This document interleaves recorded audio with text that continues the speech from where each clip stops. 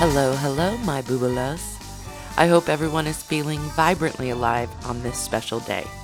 And no matter what day you're listening to this on, it's a special day because we're together once again. And let me just get our regular reminders to follow or subscribe to our podcast, wherever you might be listening to, out of the way. Okay, we're going to keep the introductions brief because I have been super busy working on our new fiction podcast. Now, if you haven't checked out our last fiction podcast, Confessions from the Nocturne Nebula, I suggest you give it a listen. Just search for Confessions from the Nocturne Nebula on your preferred podcast platform, or you can find us over at yabyumwest.com. That's YABYUM West.com. And for today's episode, I've decided to talk about some odds and ends I've discovered on this podcasting journey of the Mortician's Daughter.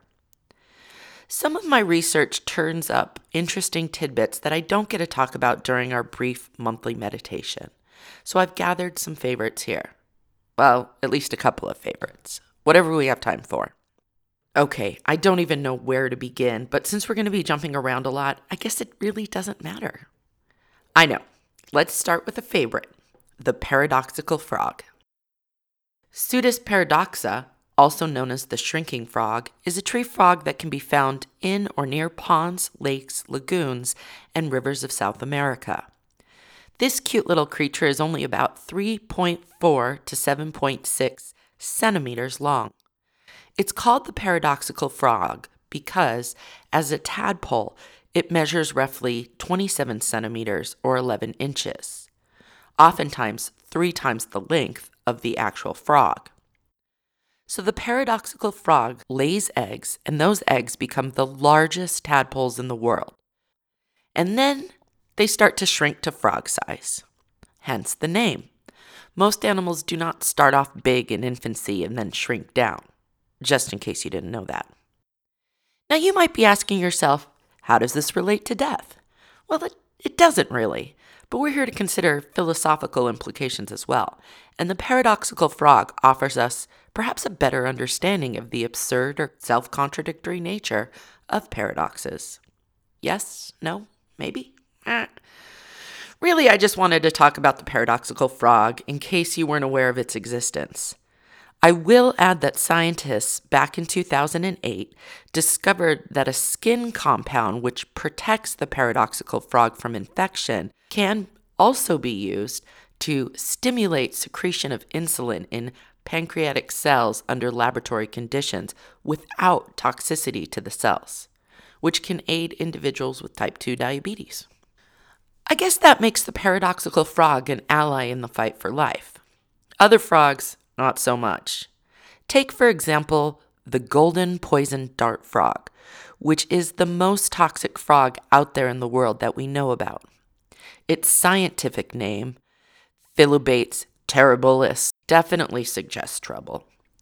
On average, a golden poison dart frog produces enough toxins to kill 10 humans, which is not bad for something that's about the size of a paperclip. Now, the golden poison dart frog, or golden frog, is found along the Pacific coast of Colombia and is specific to that region. They prefer to take up residence in the rainforest and, thanks to deforestation, are now listed as an endangered species. These adorable but very deadly frogs have morphed over time and created some color variants. The golden frog now also comes in mint green, orange, and yellow. I can't really tell the difference between the golden and the yellow, but they've been assigned different, albeit similar, scientific names. Maybe I just need to get up close and personal to really see the difference, but I don't plan on making that happen anytime soon. Actually, it seems as if the dart frog family takes all the top spots when it comes to the most poisonous frogs on the planet. Listed in order from most poisonous to least, we have the golden poison dart frog, the blue poison dart frog, the black-legged poison dart frog, the strawberry poison dart frog, and the dying dart frog. That last one, the dying dart frog, is spelled with D-Y-E rather than dying, like kicking the bucket or croaking. croaking. Now, the dying dart frog is a personal favorite. These brightly colored frogs come in blue, yellow, and black, usually all at once. The bright colors serve to warn predators, and it is also where the frog got its name. According to legends of the region, the skin secretions of the dying dart frog were used to dye the feathers of parrots. That's why parrots are so colorful, at least according to legend. At just 2 inches, the dying dart frog is definitely in contention for most adorable threats, but I wouldn't worry too much about them. Unless, of course, you are colorblind and planning on bushwhacking your way through some South American rainforests. These frogs become poisonous through their diets, so when raised in captivity and not fed toxins that occur in the wild, they are non-poisonous, which means I might be able to keep a dying dart frog at my home without fear it might get lost and murder everyone while we sleep. I mean, they're just so cute. All right. Enough about frogs, even deadly ones. Other animals can be toxic. And no, I'm not about to start listing off poisonous creatures, but that might make for a good episode. Not today, though. I just want to discuss one in particular. Humans can be toxic. And I don't mean toxic like the evil stepmother in Cinderella. No, I'm not talking toxic in the psychological sense. You can pick up a magazine at the supermarket and read all about that. I'm talking about physical toxicity, like don't touch that person or you risk death. That kind of toxic. And that's exactly what happened with Gloria Ramirez, a woman from Riverside, California, who turned toxic and unintentionally poisoned hospital staff after they were exposed to her body and blood. Yes, according to Wikipedia, Gloria was admitted to the emergency room department while suffering from late-stage cervical cancer. While treating Ramirez, several hospital workers fainted and others experienced symptoms such as shortness of breath and muscle spasms. 5 workers required hospitalization, one of whom remained in an intensive care unit for 2 weeks. The press dubbed her the Toxic Lady, and Ramirez went on to die from complications related to cancer. According to an investigation from the Lawrence Livermore National Laboratory that, and I quote, proposed that Ramirez had been self-administering dimethyl sulfoxide as treatment for pain, which converted into dimethyl sulfate, an extremely poisonous and highly carcinogenic alkalizing agent, via a series of chemical reactions in the emergency room department. There has been some controversy about those findings. In fact, California's Department of Health and Human Services assigned 2 scientists to conduct the initial investigation. After interviewing 34 hospital workers, the Department of Health identified 2 key points. First, they found that those affected tended to be women rather than men. And they also determined that the afflicted staff had normal blood tests after the exposure. The conclusion the state-assigned scientists came to was, wait for it, mass hysteria. Yep, mass hysteria, obviously. I did say more women than men were affected, so hysteria must be involved. I should note that a medical resident who was assisting in the trauma room after Ramirez was admitted spent 2 weeks in the ICU with breathing problems. She also developed hepatitis and avascular necrosis in her knees. The Riverside Coroner's Office sided with the Lawrence Livermore National Laboratory, but Gloria Ramirez's family disagreed with those findings. Nevertheless, the Toxic Lady lives on in scientific journals and textbooks, if not in flesh and breath. All right, and moving right along. So I'd like to take a moment to discuss something that was a serious concern to me as a very young child, like a lie awake and think about it concern. That, the Bermuda Triangle, and the potentially infinite vastness of space were all equal horrors to my 2nd grade self. But, as an adult, I'm fond of all 3. So it goes. Spontaneous human combustion is the rare occurrence wherein a person dies by fire, but without external ignition. That means a person spontaneously bursts into flame, One minute you're just chilling with some Kool-Aid, and the next minute you're on fire. Like a really, really hot fire.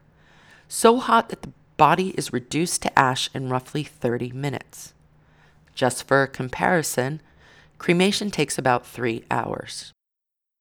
Several purported cases of spontaneous human combustion showed that the body burned so quickly that the legs or other extremities were left behind next to a pile of ash. The death of an Italian countess named Cornelia Zangari Bandi is generally considered the first case of spontaneous combustion recorded in history. On March 15, 1731, the 66-year-old Cornelia retired to bed after a heavy dinner. The countess was a known brandy drinker who, quote, used to sprinkle camphorated brandy on her body to relieve physical pain, end quote, which might be where the association between alcohol and spontaneous human combustion originated. The countess did not get up the following morning at her usual hour, and when the servants decided to check on her, they found a room full of soot and a pile of ash where Cornelia slept. However, her legs below the knee, 3 fingers, and the front of her skull remained behind, largely intact. I feel it's pertinent to report that an oil lamp was found near the bed, even though it wasn't thought to be the source of the fire at the time. More recently, Mary Reeser of St. Petersburg, Florida, died on July 2nd, 1951, by spontaneous human combustion. In this instance, Reeser's landlady went to deliver a telegram to Mary's apartment and found the doorknob hot to the touch, so she contacted the authorities. Mary's ashes were found in an easy chair, but the chair itself did not burn in the fire. Some plastic household items near her remains had softened and lost their shape. Amongst the ash, Reeser's skull was located and appeared to have shrunken from her fiery end. The FBI was called in to investigate. They determined that, as Reeser was a known user of sleeping pills, they hypothesized that she had fallen unconscious while smoking and set fire to her nightclothes. But just how does a body burn so fast and hot that only a pile of ash and maybe some extraneous limbs remain? And seemingly without anything to spark the fire? That's the million-dollar question. And just to be clear, I don't actually have $1 million to offer anyone who figures out the answer. You'll just have to accept my sincere thanks and deep appreciation for your work. Lots of people have put forth theories on spontaneous human combustion. In a piece for New Scientist, the work of research biologist and author Brian J. Ford is discussed. Ford tested a number of popular theories about spontaneous human combustion in a laboratory setting and found most just didn't stand up. Just like the Countess Cornelia, alcohol, or more accurately alcoholism, has frequently been named culprit when spontaneous combustion occurs. But Ford, quote, marinated pork abdominal tissue in ethanol for a week. Even when cloaked in gauze moistened with alcohol, it would not burn. The truth is, alcohol is not present in our body tissue. Even for you, it's 5 o'clock somewhere, folks. Ford also disproved another popular theory known as wicking, which is what the FBI pointed to in the case of Mary Reeser. I really don't want to go into too many details here because it's pretty gross. Let's just say the fat in a person's body ends up working much like the wax in a candle. And, moving right along, Brian J. Ford did have a theory that he thought held water. This time, he used acetone when marinating the test pork. See, our bodies can produce high amounts of acetone when a person is in ketosis. A lot of us have probably heard of ketosis by now as a dieting trend, but this state in a diabetic or a person suffering from other chronic illnesses can be very dangerous.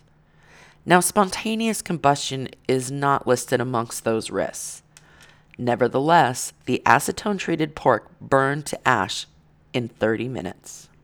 Despite Ford's findings, the general consensus within the scientific community is that most, if not all, cases of spontaneous human combustion are actually just the result of human error. that there has to be an external point of ignition. It's just simply overlooked. None too surprising, perhaps, is that cigarettes can be an unidentified culprit in some instances. I say none too surprising because it is estimated that 1 in every 4 fire deaths is caused by cigarettes. According to a report by Consumer Affairs, in 1999, smoking material fires increased 19% over the previous year to 167,700, resulting in 807 civilian deaths, 2,193 civilian injuries, and 559.1 million in direct property damage. Quote, most victims were in the room where the fire started, and most had some condition that limited their ability to get out. Often they were asleep, but a significant number were impaired by drugs, alcohol, disability, or old age. Indeed, people older than 64 are more likely to die in smoking material fires than younger people, even though they are less likely to smoke, according to the NFPA, end quote. I guess there are some additional risks associated with smoking that I was not entirely aware of. But fear not. I would say your risk of dying from spontaneous combustion is almost nil. If we turn to good old Wikipedia, they cite Larry E. Arnold, a director of Parascience International, who asserts there are about 200 reports of spontaneous human combustion worldwide over a period of around 300 years. Now, Brian J. Ford puts that number a bit lower, at only 120 cases. And as forensic science continues to advance, I wonder if we won't see that rate of spontaneous human combustion dip even lower. And look at that. We're just about out of time here. I guess I'll have to save some of these titillating topics for a later episode. So let's close out the show with a quote from the mighty Jimi Hendrix.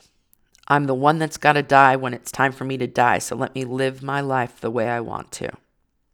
Yep, I'm on board with that. Until next time, I hope each coming day is another opportunity to live your life the way you want to. Crimes against others and internet trolling excluded. Thanks for tuning in. You can check out more episodes of The Mortician's Daughter online at yabyumwest.com or through your favorite podcasting platform.